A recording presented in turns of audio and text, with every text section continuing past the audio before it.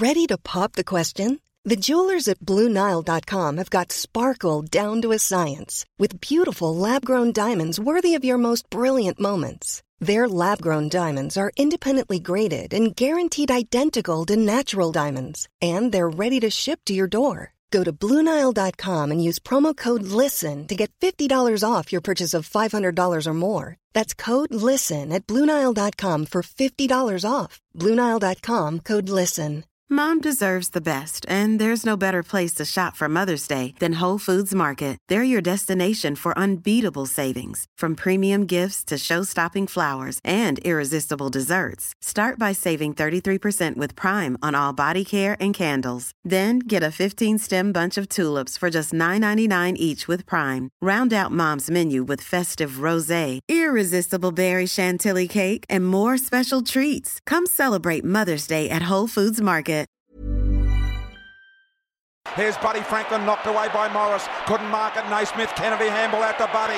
Buddy tackled by Morris. Dropping the ball. Boyd took the advantage and played on from inside the centre square. Boyd's kicked the goal. Boyd's kicked the goal from inside the centre. I can't believe that. Boyd has kicked the goal. Yes, good afternoon, everyone, and welcome to the SC Playbook AFL podcast for round 4 of the AFL season, proudly brought to you by Pat and George from Mortgage Choice SCW. My name's Eddie. I'm going to be your podcast host for today. Joining me as always, though, I couldn't do it without him. We've got two of the best in the business. Nico, coach of Lovesky FC. What's going on, Nico? How are you on this fine Monday afternoon? Hey, Eddie. Just licking my wounds a little bit after the weekend, but we'll talk more about that in a second. Can't wait to get into it. And Bandit, the SC Bandit on Twitter, one of the best Twitter accounts going around. He's got all the stats and everything that you love to see on Twitter. Bandit, how are you this week?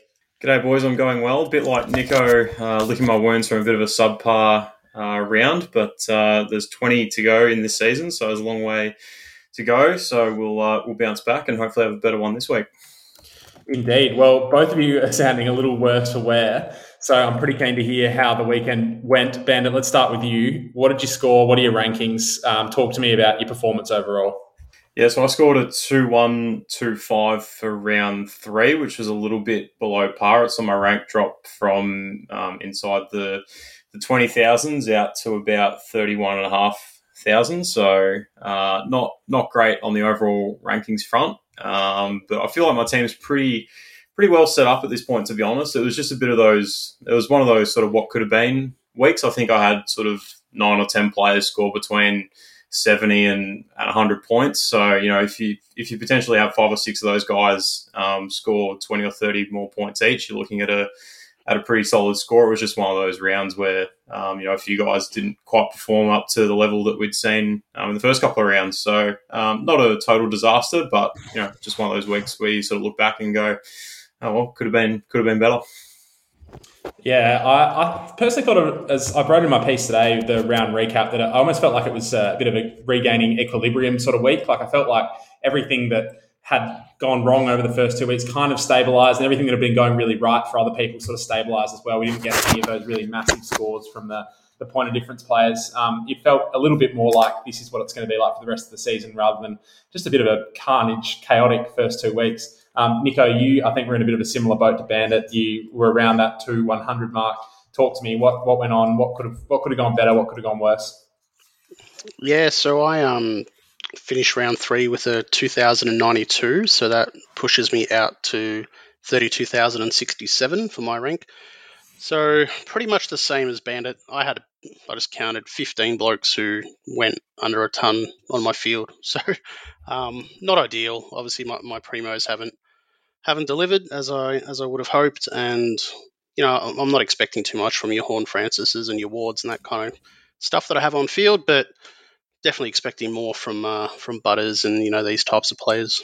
Definitely, Butters was one that let a few down this week, me included. I punched out a 2-2-4-5, which was I think around the top 13%, top 15% for the round. That leaves me in around the 20,000 mark, which I'm pretty satisfied with after a bit of a bumpy start. The team feels like it's coming together. That'll obviously fall apart later this week when someone or another person is out with COVID or whatever. But for the moment, it's feeling all right. Now, I like to give you guys a bit of a chance to vent in the pod. And yeah, this week I want to hear your primo villain and your primo hero. Bandit, I'm going to throw to you first. Who was the hero from your ranks and who was the villain? Yeah, this guy would have been a hero in a lot of people's teams this week, I think, and that was Stephen Coniglio with 149 Supercoach points against the Gold Coast Suns on Saturday afternoon, 32 disposals. Just look back to the Coniglio of old that we've seen in years gone by when the Giants were, one of the really dominant teams in the AFL, and he actually could have scored a lot higher had he not kicked 3 behinds and no goals. So had he turned 1 or 2 of those behinds into goals, we would have looked at probably a 160 or a 170 potentially. So he's given his cash generation a serious boost now. It wouldn't surprise me if we see him touching sort of near that $500,000 mark in the next month or so. Nice. And Nico, who was your primo hero for the week? Yeah, so I've got Josh Dunkley as my hero for the week. He looked back to his best with 129, which is really, really good to see. His role looked like it was there again. And yeah, back to his, best, playing inside ball, getting those contested possessions and those inside 50s and tackling really hard. So yeah, it was very good to see that. It was good. As a Dunkley owner, I loved seeing that as well. My primo hero for the week was actually Clayton Oliver. It's been a little bit of a slow start to the year for him, but with Petrarca comprehensively tagged out of the game for a lot of it, I thought Oliver did a really good job of stepping up, and he was great, 146 Supercoach points, which is a nice little bonus. In terms of villains, I actually didn't really have many villains to go to, so I'm going to have to steal yours and go with Butters, I think, as well. Nico, I'm not sure what happened there. Did you watch much of that game? Did you see what was going on with him?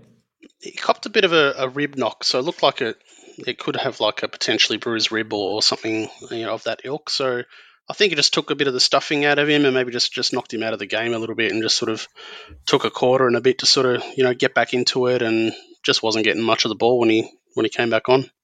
For sure. Bandit, who was your premium villain for the week? Yeah, Zach Butters was in the gun for me as well, but I'll go a little bit different just for some variety so we're not all piling onto the same bloke. So, Luke Ryan was the one for me. It was boiled ollies in round 1, chocolates in round 2 when he scored 150, and then back to boiled ollies again with a 74 this week against West Coast in the Derby in Perth. So I feel like he's just sort of scoring around his floor at around that sort of low 70-point range, which isn't terrible by any means, but I wish he'd sort of iron out that consistency a bit and average 110 or so. That'd be nice, but he's probably the villain for this week. Quite a lot of those defensive premiums are a bit yo-yo at the moment, aren't they? So we got Daniel Rich and Crisp have been 70, 120, 80, and same with Ryan there. And yeah, it's a bit frustrating to own these guys at the moment. Aaron Hall was another one as well. Aaron just Hall's scored another 70 one. as well. Absolutely. Yep. Yeah. It's tough when you're paying top dollar for these guys and they're not delivering, unfortunately. Indeed. I want to move on to some rookie heroes and rookie villains. I'm going to lead us off. My hero is Mitch Hinge with his 91. I'm actually really impressed with how he's playing, not just from a Supercoach perspective, but just in general. He looks really comfortable in that Crows outfit. I can't see them getting rid of him anytime soon. And no rookie villains for me this week. Maybe Paddy McCartan with his 61, the worst of the bunch. But I actually had a pretty good week I avoided the Rochelle 36. I avoided Hayes' 57, avoided Ward's 54. So did okay with the rookie side of things. Nico, how'd you go with your rooks? Who was your hero and your villain? You can definitely tell you had a good week, Eddie. I'm up and about. Touch me up in the head-to-head as well. I wasn't going to mention that, but since you did, I did give Nico a bit of a bath in the SC Playbook League. Well, Bandit has elevated Coniglio to premium status from the looks of things. I had him down as my rookie hero. So, yeah, 149. Obviously, we've spoken at that, but happy to classify him as a primo. But outside of that, I was going to touch on Hinge as well. So, Hinge 91, I actually brought him on my field when I traded Chapman, which is another disappointing part of my weekend, but at least I only lost 10 points, through playing Hinge on field compared to Chapman. So pretty happy with that. Yeah, nice. Bandit, what about you? I might give a shout out to a couple of guys just quickly. Nick Dacos went back to the 90s this week, so great to see him showing that really healthy ceiling that we saw in round one. I think we'll continue to see him score quite prolifically in that Collingwood side, so that was great to see. And also Will Brodie punched out another good score for us in the forward line with a 90 against West Coast, and actually, more importantly, elevated his time on ground to 83% in that game. So that's a really positive move for him. But still attended a really healthy amount of centre bounces with 21 for the day as well. So a couple of rookie heroes there. And on the villain side of things, Josh Rochelle, unfortunately, will, unless he provides a big game in the next couple of weeks, will probably stunt his cash growth for the next fortnight or so with that 36 in his rolling average against Port Adelaide. Just didn't really find much of the footy on Friday night, unfortunately. So he'll need a big game in the next couple of weeks to push that break-even back down again. And also Dylan Stephens, for a lot of people, he only scored 23 against the Dogs on Thursday, and a lot of people would have had him on field. So I think he'll be fairly unpopular this week with a lot of super coaches. Agree with that. Yeah, Rochelle was mine as well on field with his 36, which is thoroughly disappointing. Gave away a 50-metre penalty right when the game was on as well. So, that knocked him back about 11 or 12 points too. So, yeah, not great, but hopefully I think he's got it in him. He'll notch up a 70 or an 80 next week or something like that, and then he's, back where we sort of want him to be. Yeah, I mean, I know Eddie Betts made it look easy for a number of years, but I always thought playing at night on Adelaide Oval, it's really dewy, it's really wet, it's a hard ground for small forwards to play at night time. So I'm not too worried about that Rochelle one. He was around the ball, he kicked a really nice goal. I'm sure he'll be back to what we've seen from him in previous weeks. Now, boys, the SC Playbook podcast is brought to you by Pat and George from Mortgage Choice SCW. We thank them very much for letting us put this on every week. It's a great production. The boys are experts in all types of home, commercial and car loans. So whether you're a local or living interstate and looking to purchase your first ever home or chase the lowest rate for your refinance, give them a call on 9521 1611 today and mention SC Playbook for your free tailored expert advice session. Lads, this time last week we tried, rather than going through game by game with each game and looking through all the big stories from each game, we went with more of a tailored big topics sort of approach where we've identified a few big topics out of the weekend and we're going to discuss each one of those in depth. Now, people seem to like it, so I'm not one to argue with them. We're going to keep going with it this week. I've given you a few big topics earlier. We're going to go through them one by one. The first one I'm going to throw to you first, Nico, is underperforming mid-primos. So basically every big mid last week had a down week. What are we seeing here? Is this a trend? Is this a one-off? Or is it really something to be worried about? Do we have to start looking at that next crop of premium mids like Cripps, Brayshaw, Keys, those sort of guys? Can we not rely on the likes of Took and Steele and McRae any longer? I think we can rely on them. So I believe it's probably just a bit of an outlier this week gone. So I'm going to be holding fat. Things, as we know, changes very quickly 1 week. So Dylan Stephens last week was, a must-have rookie sort of inclusion, and then he's, pulled out a 20, and then, he's on the chopping block kind of thing. So things happen really, really quickly in this game. I wouldn't move any of these, highly priced guys on unless there is a significant negative role change or there's an injury there as well, and that's the reason for their poorer scoring. I don't think that's the case in a lot of these guys, especially not Steele and Took. Steele maybe looks a little bit disinterested. He signed a big contract. Who knows? That might be a little bit of a factor. Took was, tagged by 2 people on the weekend. So I think we can just ignore it and then expect them to go back to their 120 plus ways next week. And then, order is restored. The only exception to the rule perhaps would be Tom Mitchell, who almost looks past it, to be honest. So I don't know what is going on there, but if you have him, I'd suggest trying to move him on to maybe one of these guys like a Brayshaw. Yeah, Mitchell, I think, has just been ravaged by injuries, and they have caught up with him a little bit. He's a bit off the pace. I don't think he's been starting in the midfield that often. He's gone a half forward, and he's not a half forward by any means. I think that was one of the major problems in Sydney. They tried to play him out of position. He is one that looks past it. Bandit, is there any part of you that is looking to jump on any of these up and coming mids, like the likes of a Cripps, for example, or Brayshaw, or even a Ben Keys, anyone like that you're looking to offload, or is it more of a hold fat situation for you as well?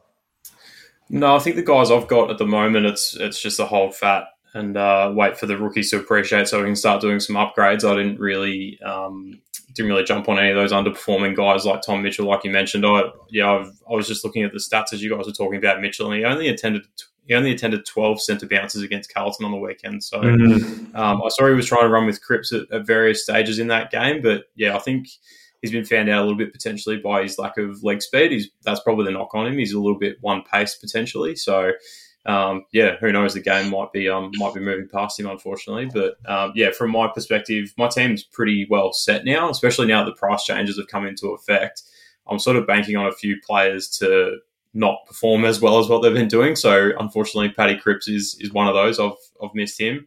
Brayshaw's another one. I'm not sure he'll sustain the way he's been going. I think he's shown in previous years that he is still a bit susceptible to a tag from opposition teams. So he's one I think who will potentially drop off a little bit as the season goes on, but he's shown what a high ceiling he's got.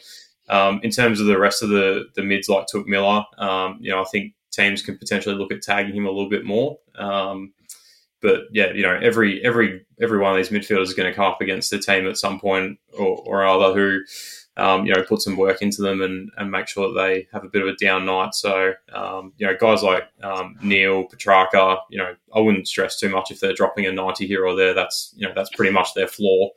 So I wouldn't be too concerned about that. Yeah, the alternative options are actually quite interesting. So you've raised Ben Keys. I thought he'd struggle with Laird back in the side. So did I, came out and dropped to 113 and looks great again. Travis Spoke is ridiculous. He's in his 16th season and he's still dishing up, these massive scores. He's gone 149, 156, 133, Travis Spoke. I mean, at some point we're going to have to recognise that. I don't think anyone's really considering him as an option at this point, but at what point do you consider him an option? I think, now this is going off memory, but I reckon he's always hot to start the season and then sort of drifts off in the second half of the season. But Tom Green is another one that we could talk about, who's gone 164, 106, 147.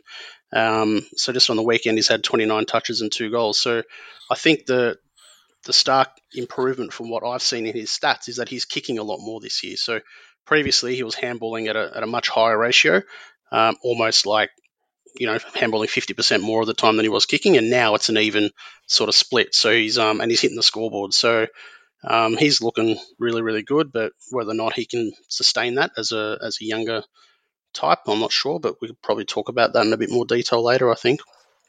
Yeah, I think one thing we're going to discuss later is upgrades and who we're picking as our first upgrades.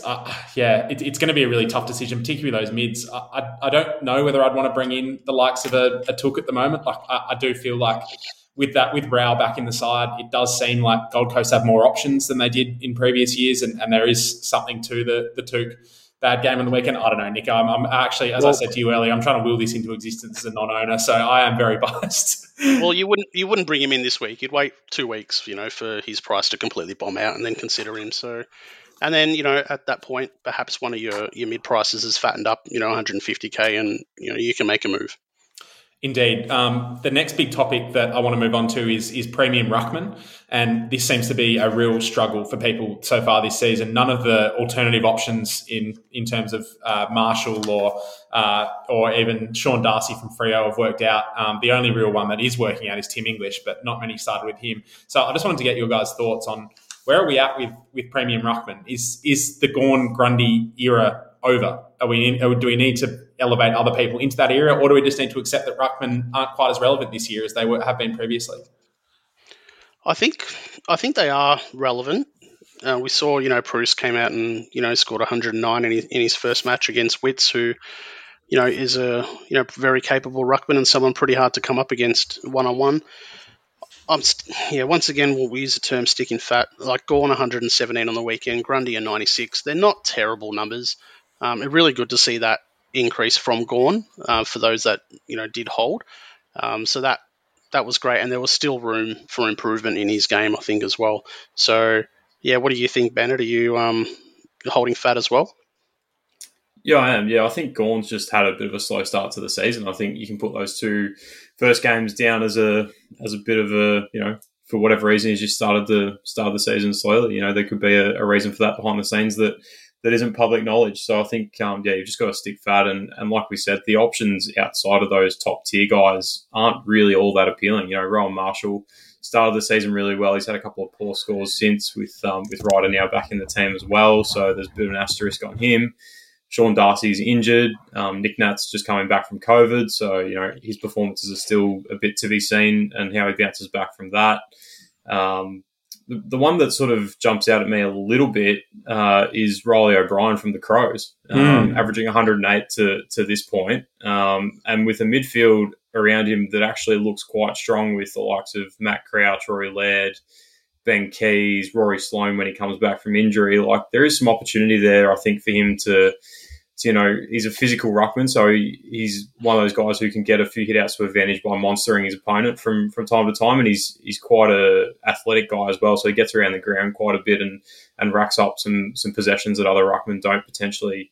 So he's only in 4% of teams at the moment, just looking at his stats. So, if you do get 2-3 weeks down the track from now and you're looking for a different option, he's definitely one I think that you can keep in mind. Yeah, I think the one that worries me the most at the moment, I'm glad I'm a non-owner. I was spruiking him through the preseason, was Brian Marshall, and we saw that three-headed St Kilda ruck lineup go at it on the weekend, and it's not going to work out long term. And you'd have to think Hayes is the first one out of that side, unfortunately. But it is a worry that Marshall can't seem to grab that number one ruck spot at St Kilda. I don't know what it is really. I don't really see why they're still playing Paddy Ryder so much at this stage. I think he's past his prime a little bit. The one that I do want to know more about, Nico, and as a Collingwood fan, I'm going to throw to you immediately because I haven't watched a huge amount of their games this season, I'll be honest, is what's going on with Brodie Grundy? Talk to me. The scores are around the mark. It just doesn't seem like he's got that ceiling maybe that he once did. Yeah, so, I spoke about Steele signing a mega contract. I think the same has applied to Grundy ever since he got his 7-year deal and his pay packet. He just hasn't really seemed that interested or that, I guess, hungry to follow up the ball and be that sort of extra midfielder that he used to be, and which is where he would get, a lot of his points. So looking at his stats on the weekend, he still had 20 touches and 8 tackles and 12 contested possessions and 8 clearances. So really, fair numbers for a ruckman. The knock is 50% disposal efficiency and gave away 4 frees. Now the big one, and I don't understand it as a 2.02 metre ruckman, 0 marks. How can he go around a full game and not take 1 mark? That is strange, isn't it? Completely baffled me when I saw it. And, as a Collingwood supporter and, in a WhatsApp group with, with my Collingwood snuff mates, every time he drops the ball, it's like, oh, there we go, like, concrete hands again. Like, so the same applies to Gawn, I think. They're both just not clunking their marks. So once that turns around, I think we're going to see them come back to those really high ceiling scores and I think reward people who, have strong hands and not weak hands. Yeah, I think that's fair. I'm personally going to be holding. I've only got Grundy, but I will be holding him. There's no way I'd be trading him at this point. One option, though, is my next big topic, is actually one of these ruck options is Braden Bruce. He did fantastically off the bat. I don't think anyone could have expected more out of him than what he did. He looked great against Witts, who, as you said, Nico, is a tough matchup. He sits at 204K. So obviously only played the one game. The first option that I want to throw at you, Bandit, is Hayes or Dixon, if you've got either of them. Would you consider after next week offloading a Hayes or a Dixon type to get in Bruce as an R3 or one of those instead of an R2, maybe just an R3? I definitely wouldn't offload them this week on the back of one big game from Bruce. I think we've just got to hold fire there until we get another look at him next week.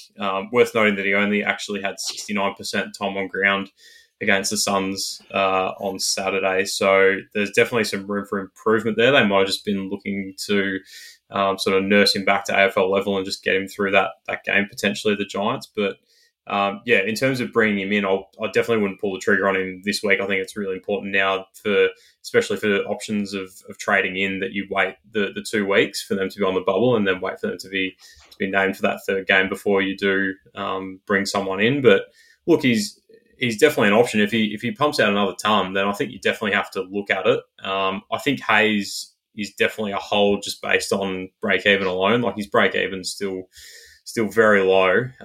Still negative. Yeah, so even if he does go out of the team, he's got to come back in at some point. I don't think there's any way that Ryder gets through the rest of the season uninjured based on his track record. So I think Hayes is definitely a hole. Or Marshall as well, Bandit. Like he's got injury concerns throughout his career as well. Yeah, exactly. So there's some queries on the Saints' big guys. Dixon, I think, is potentially expendable, but again, he's got a very low break even. I think his break even's in the negative 40s at the moment for this week. And there's still obviously some question marks around guys like when is Oscar Allen going to come back from his injuries? So yeah, he played a decent game on the weekend as well, Dixon. So probably out of those two, Dixon's probably the more expendable one. But again, it's a question of where do you stump up the cash, because I think a lot of coaches wouldn't have 100K sitting in their salary cap at the moment that they can go and use on a Dixon to upgrade to a Bruce. Yeah, that's a really good point. That's probably the only time I would really do it, is if I had that 100K sitting there. And Dixon seems to have lost his spot in the team. So, yep, good call. But as Bandit said, there's no reason whatsoever to look at moving this week. Bruce obviously has got his very high injury concerns and even suspension concerns. So, yeah, we'd hold fire until he's on the bubble. What do you do if Gawn drops a 70 next week, and you've got Bruce comes out and puts a 120 up? You'd probably make the switch, I think. You reckon? Yeah, probably. Bandit?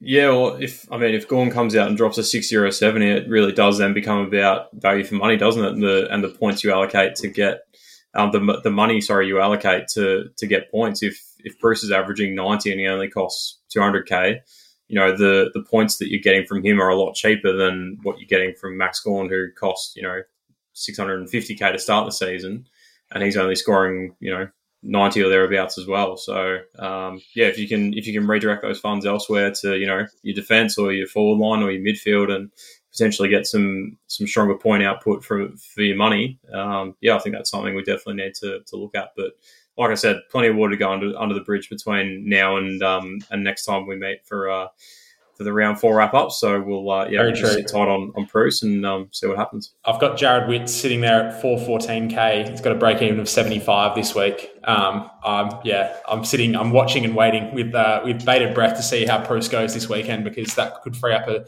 decent chunk of cash for other movements elsewhere. Now, out of nowhere, boys, our next big topic, Carlton, the most mid/def relevant team in the league. And I put an exclamation mark and a question mark here because I can't quite believe it.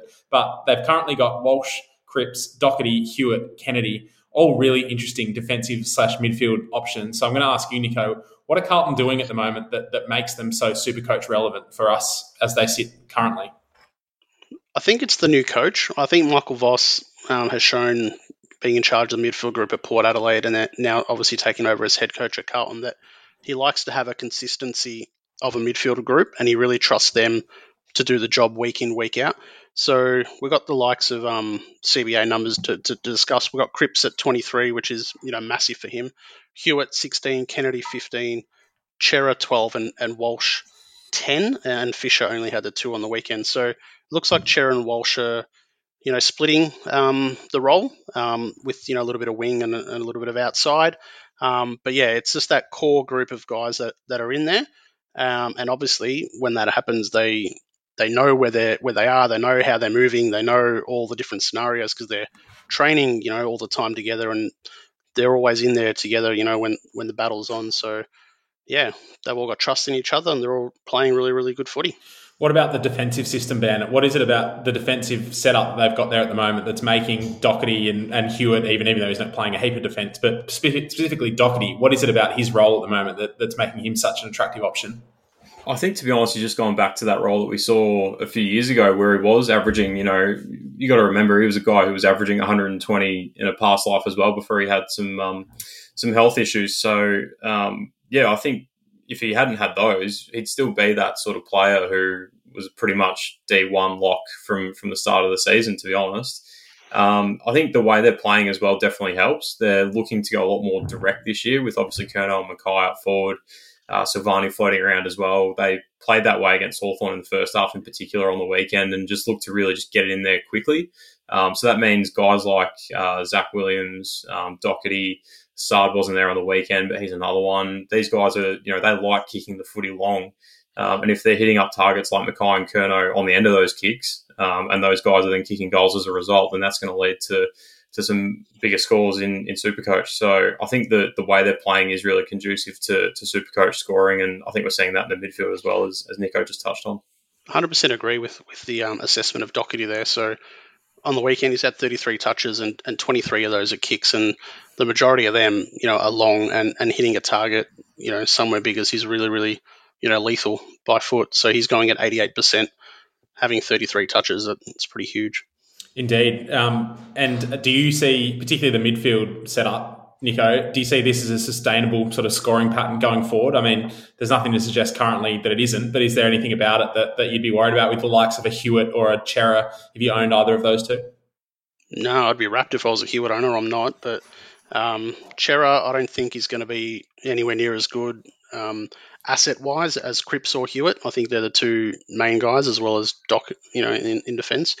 Chera's probably going to be a little bit up and down, only having sort of that split, as I mentioned, with Walsh. But long-term, it looks like, these guys are the ones that are going to be trusted and to do the job and deliver week in, week out. And the only thing that's going to, hamper that or derail that is going to be injuries. Well, the next thing I want to talk to you about is in reference to Sam Doherty specifically, but I'm going to open it up to every defensive option. Who is going to be your first defensive upgrade target?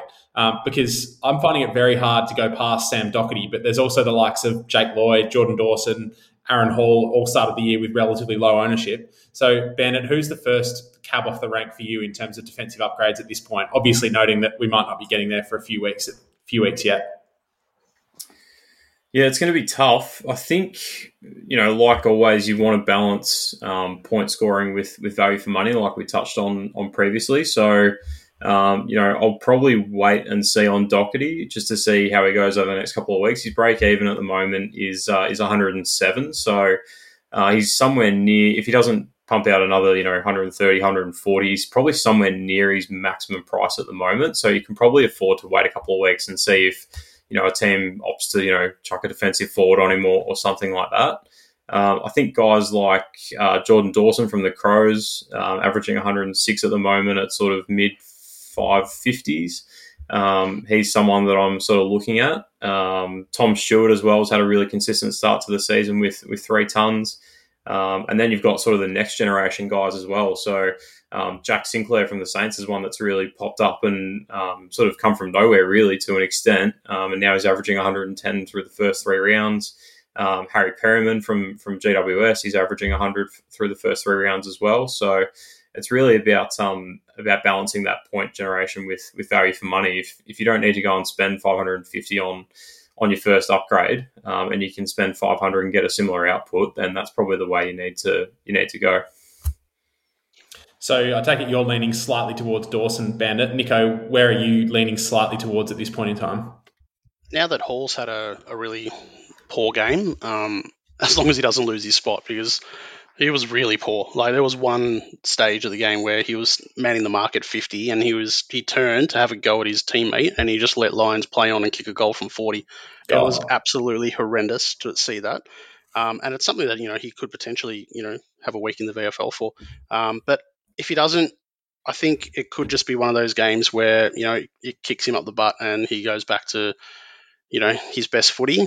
So now with that 70 in his price cycle, I've got a couple of weeks to wait until he bottoms out, potentially make a move. I'm glad I didn't make the move earlier. As I discussed last week, I was looking at bringing him in.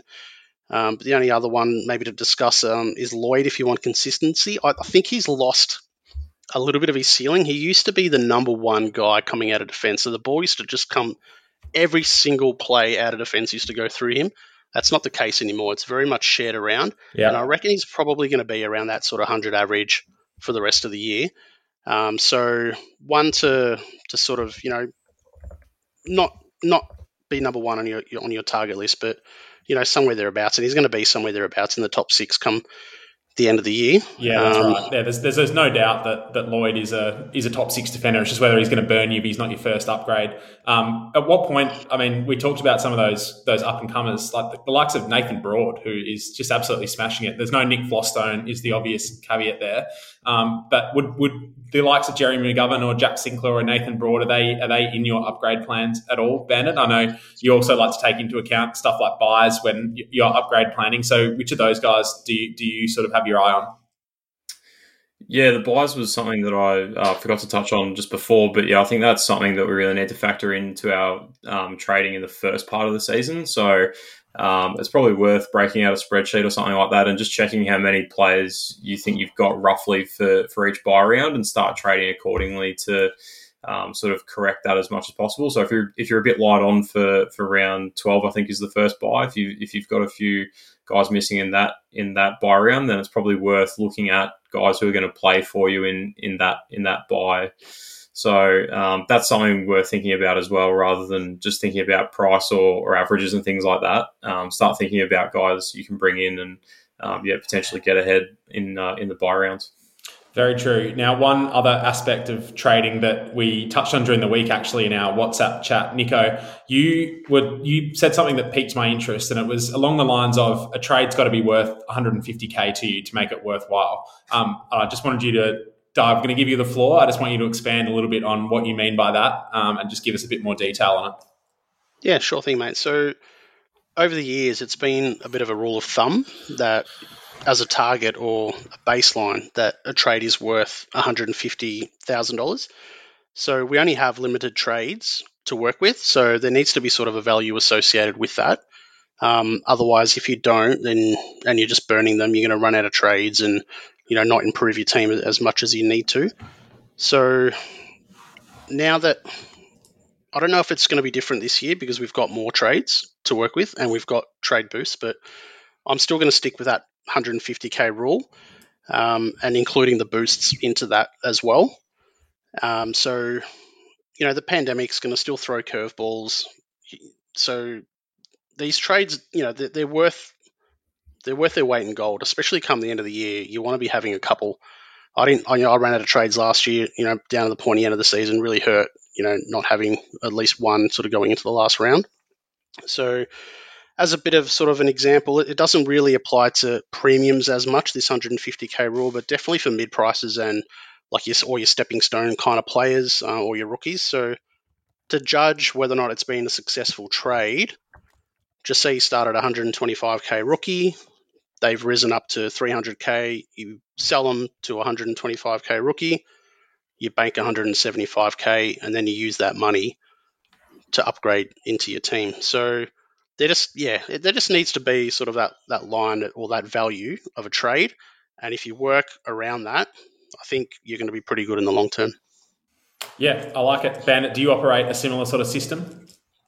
Yeah, absolutely. I think that was particularly important for me this year, looking at guys like Jared Berry, Matt Rowell, Paddy Cripps to an extent as well. These are guys that you pretty much need 150K price rises from to justify starting them, so you can upgrade to a primo later in the year. So that was very much how I set my team up at the start of the season, and that was why I avoided a lot of those mid-price defensive players, because I just didn't think there was one clear standout who could generate that 150,000 within the first sort of 7 or 8 weeks of the season. So yeah, I 100% agree with Nico in that regard. I think that's a rule that a lot of good coaches stick by when they're trading. So that's definitely something to keep in mind as we go forward throughout the season.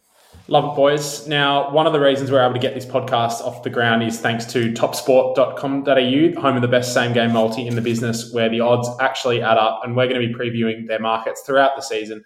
Use the code SC Playbook if you're linking up your account so that they know we sent you. That's the code SC Playbook. It helps out the podcast, helps out us get this thing off the ground every week. 18 plus only, gamble responsibly. Now, boys, I've got some big news. I'm off the mark. Off the mark in our punting players. I had the Crows at $3.20 last week. That's given me a really nice little boost. I'm out of the negatives for the season, which is very nice to see. I'm up to 2 units up overall. But Nico, you're down negative 8.87 units, and Bandit, you're down at negative 5 units. You also had a win on the weekend with a Dogs, Demons, and Brisbane multi paying $2.50. I'm going to stick with the Crows this week. I like the Crows, but it's not the men's team. I'm going with the women's team. I watched them play on the weekend. They were fantastic. I'm going to go them negative 15.5 points against Melbourne in the grand final. That's paying $3.20. Another good omen, seeing as I won on $3.20 last week. So that's me. The Crows women, negative 15.5 points. So they've got to win by 15.5 or more against the Demons in the grand final. Nico, what do you got? You were pretty hot. You were hot to start the season. You've dropped off. We need a winner. What do you got for us? Yeah, the Suns were pretty ordinary last week and cost me. So I'm going to go Melbourne at $1.41. Which seems pretty good odds to touch up a confidence-lacking Port Adelaide away, and they're boosted as well by the return of Lever and Ben Brown. So I think Port's in trouble. I've also going to throw in Sydney at $1.07 against the Kangas, who don't look AFL standard. Yep. And I'm going to take the Bulldogs over 10.5. Mm-hmm. Now, they're playing Richmond. I'm not liking Richmond and the way they're going about things at the moment, so I reckon that's an easy line to cover. So I'm looking at $2.86, and I'll have all 10 units on. Beautiful. Love it. Bandit, you had a nice little winner last week. Where are we headed for a winner this week? Yeah, I'm just going to go one out like you, Eddie. So I'm going to play in the Swans North game as well. I'm going to take Sydney at the line of 42.5. I just like you said, Nico, North just look like an absolute VFL standard team at best. I reckon there'll be some ammo teams kicking around that would give them a run for their money at the moment. So I reckon Sydney with Buddy Franklin up and about could give them a proper hiding at the SCG, on Saturday. I love that one, Bandit. Now, we're going to keep track of these throughout the season, so we have a good record of how we've all been going. Boys, I want to ask you your plans for this week. Where are you headed in terms of trades, captains, rookies, anything that's going on in your team? Nico, what's happening? Are you looking to trade, or are you looking to hold off after a big trade boost bonanza last week? Yeah, so look, just want to touch on we record these on a Monday night, so we've got plans that we come into on after the game's opened, and unfortunately, like Monday to Friday in Thursday in Supercoach is a long time, so things change. So I didn't do anything near what I planned last week, but having said that, I think this week's pretty easy. I'm going to go Baldwin to Martin, and I'm going to play him on field. So get Rochelle off. So I think there's absolutely no way in the world I don't do that trade. And it's just the one. I don't think there's anyone else I've missed on the bubble this week. So it looks like, just a good opportunity to use one trade and make sure I get Martin in. Yeah, that seems like a bit of a no-brainer. If you don't have Martin, I think you do need him in at this point. He looks fantastic and won't be leaving the Bomber side anytime soon. Bandit, where are you headed this week? Yeah, I have to agree with Nico. Monday to Thursday is a lot of thinking time when it comes to Supercoach, so I actually didn't really end up going the way that I thought I would with my trades either. I actually ended up bringing George Hewitt into my team for Lockie Whitfield last week, which actually turned out to be not a bad move in the short term. Hewitt outscored Whitfield last week, so that was a short term tick for that trade, but we'll see how that plays out over the rest of the season. But just the one trade for me this week. Nick Martin's a must have.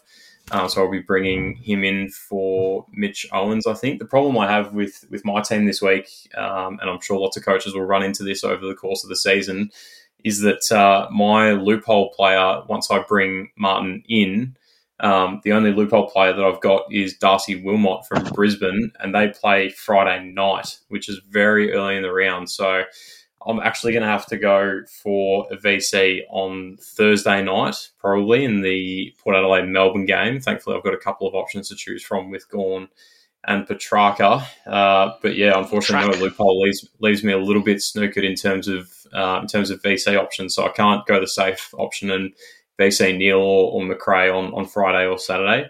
I'm going to have to roll the dice early on a couple of guys and see what happens. So open to your suggestions, boys. Gawn or Petrarca?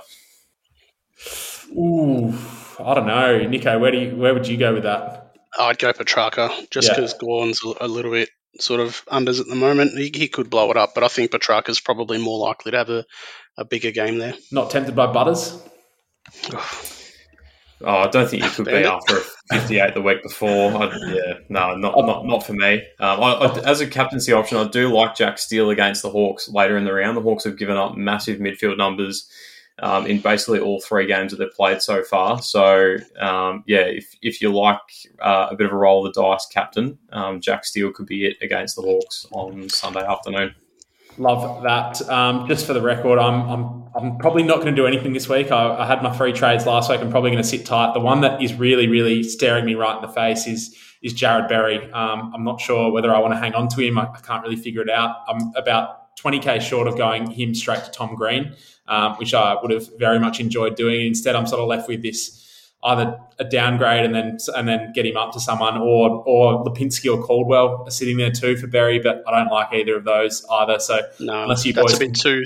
That's a bit too sideways. Yeah, I agree. It's feeling like I'm just going to sit there and do nothing. Berry's break even's 18, so he's going to get it. He's going to keep making cash. He's probably not got the ceiling we thought he did, but yeah, it's not a huge loss. It's too bad it's not just, first half points, and you'd be flying. He's probably scored about 30 second half points this season, I reckon. What's going on with that? It doesn't make any sense.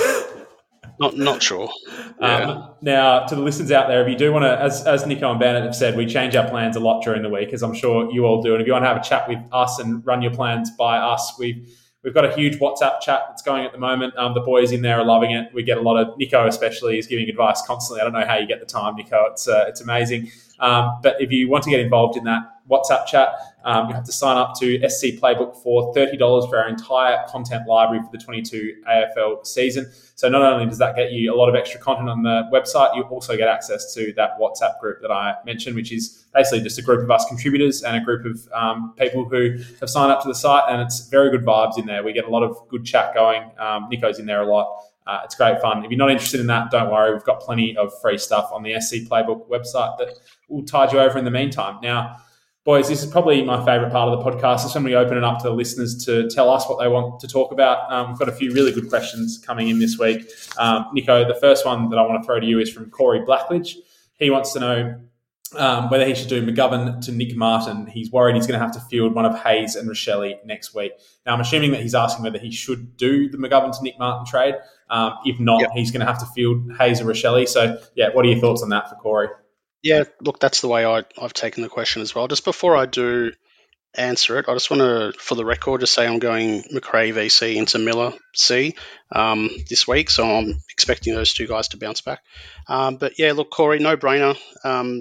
Pull the trigger, bank the cash, and get Martin on your field, and take those risky sort of players off in Rochelle. That's exactly what I'm doing this week, and that should improve your team probably by about 30 points there.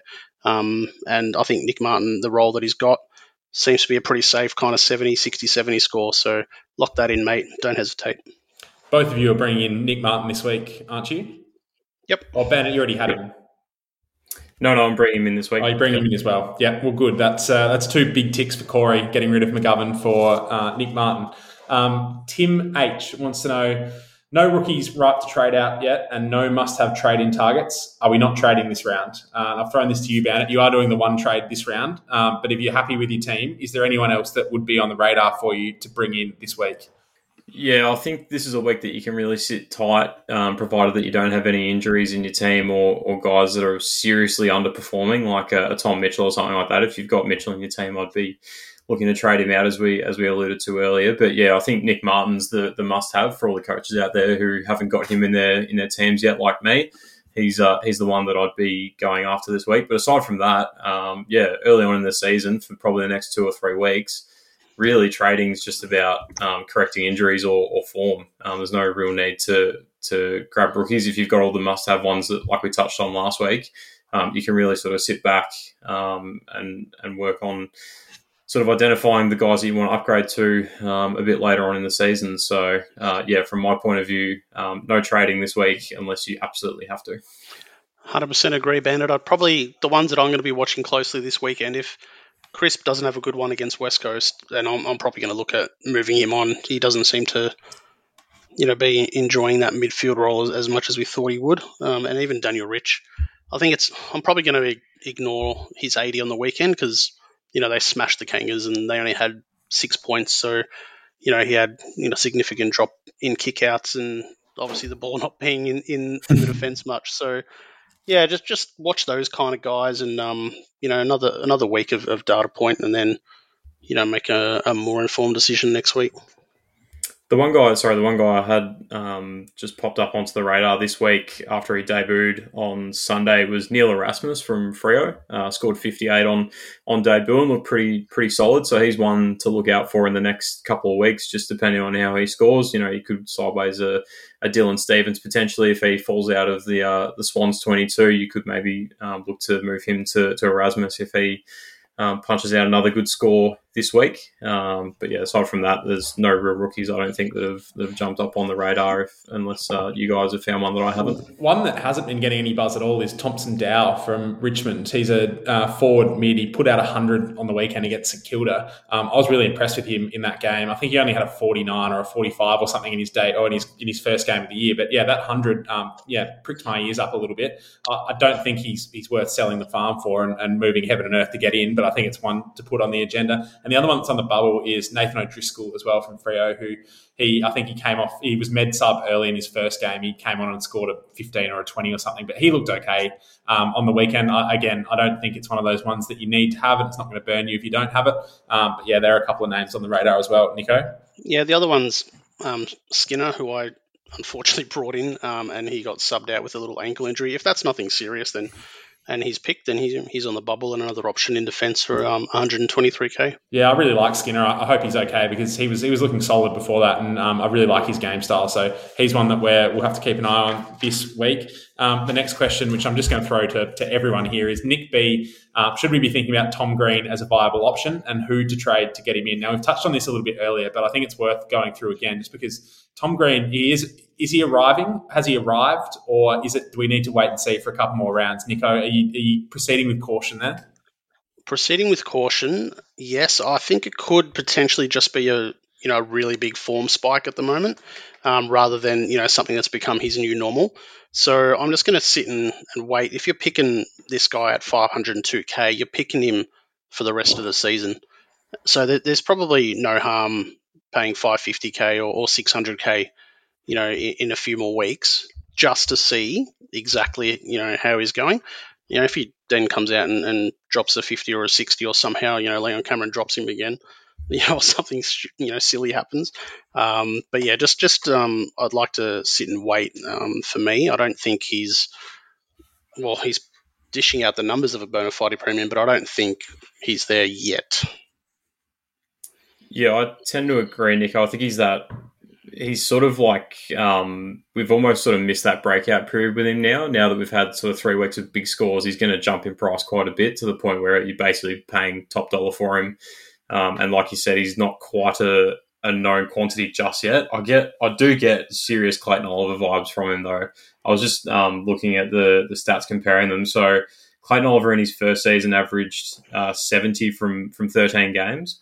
Tom Green in his first year averaged 72 points a game from 6 games. And then the following year averaged 79 from 17. The Clayton Oliver's second year in the AFL, he then jumped up to 111.5 Supercoach points per game. So pretty much went from rookie numbers to genuine bona fide midfield gun. I just reckon Tom Green could do something similar. I know he's averaging 140 or something at the moment, so he will probably regress a little bit from that. But yeah, I just get real similar vibes. They're very similar players in the way they go about it. They're both inside bulls, and Green's already starting to hit the scoreboard, which Clayton Oliver hasn't really done until the last 2 or 3 years. So we could be looking at the next Clayton Oliver potentially. I know he's drawn a lot of buzz from the Phantom, who does a lot of good work on the official Supercoach site. The Phantom could be on the money there. I love Tom Green. I'm a massive fan. I just don't think you can risk it just yet, but kudos to you if you do, because there's every chance that he goes on with this and continues to be a gun. Boys, that's about all we've got time for today. Thank you very much for your time, as always. We're going to be back this time next week. Good luck this week. Don't make too many rash decisions over the course of the week. Nico, I think you pretty much reversed your position from Monday to Friday last week. Yep. and maybe it all didn't work out quite as well as he would have liked, but that's okay. We learn from our mistakes. It's a marathon, Eddie. Don't forget that. Exactly right. It's exactly right. Well, thank you very much for your time, boys. We'll see you this time next week.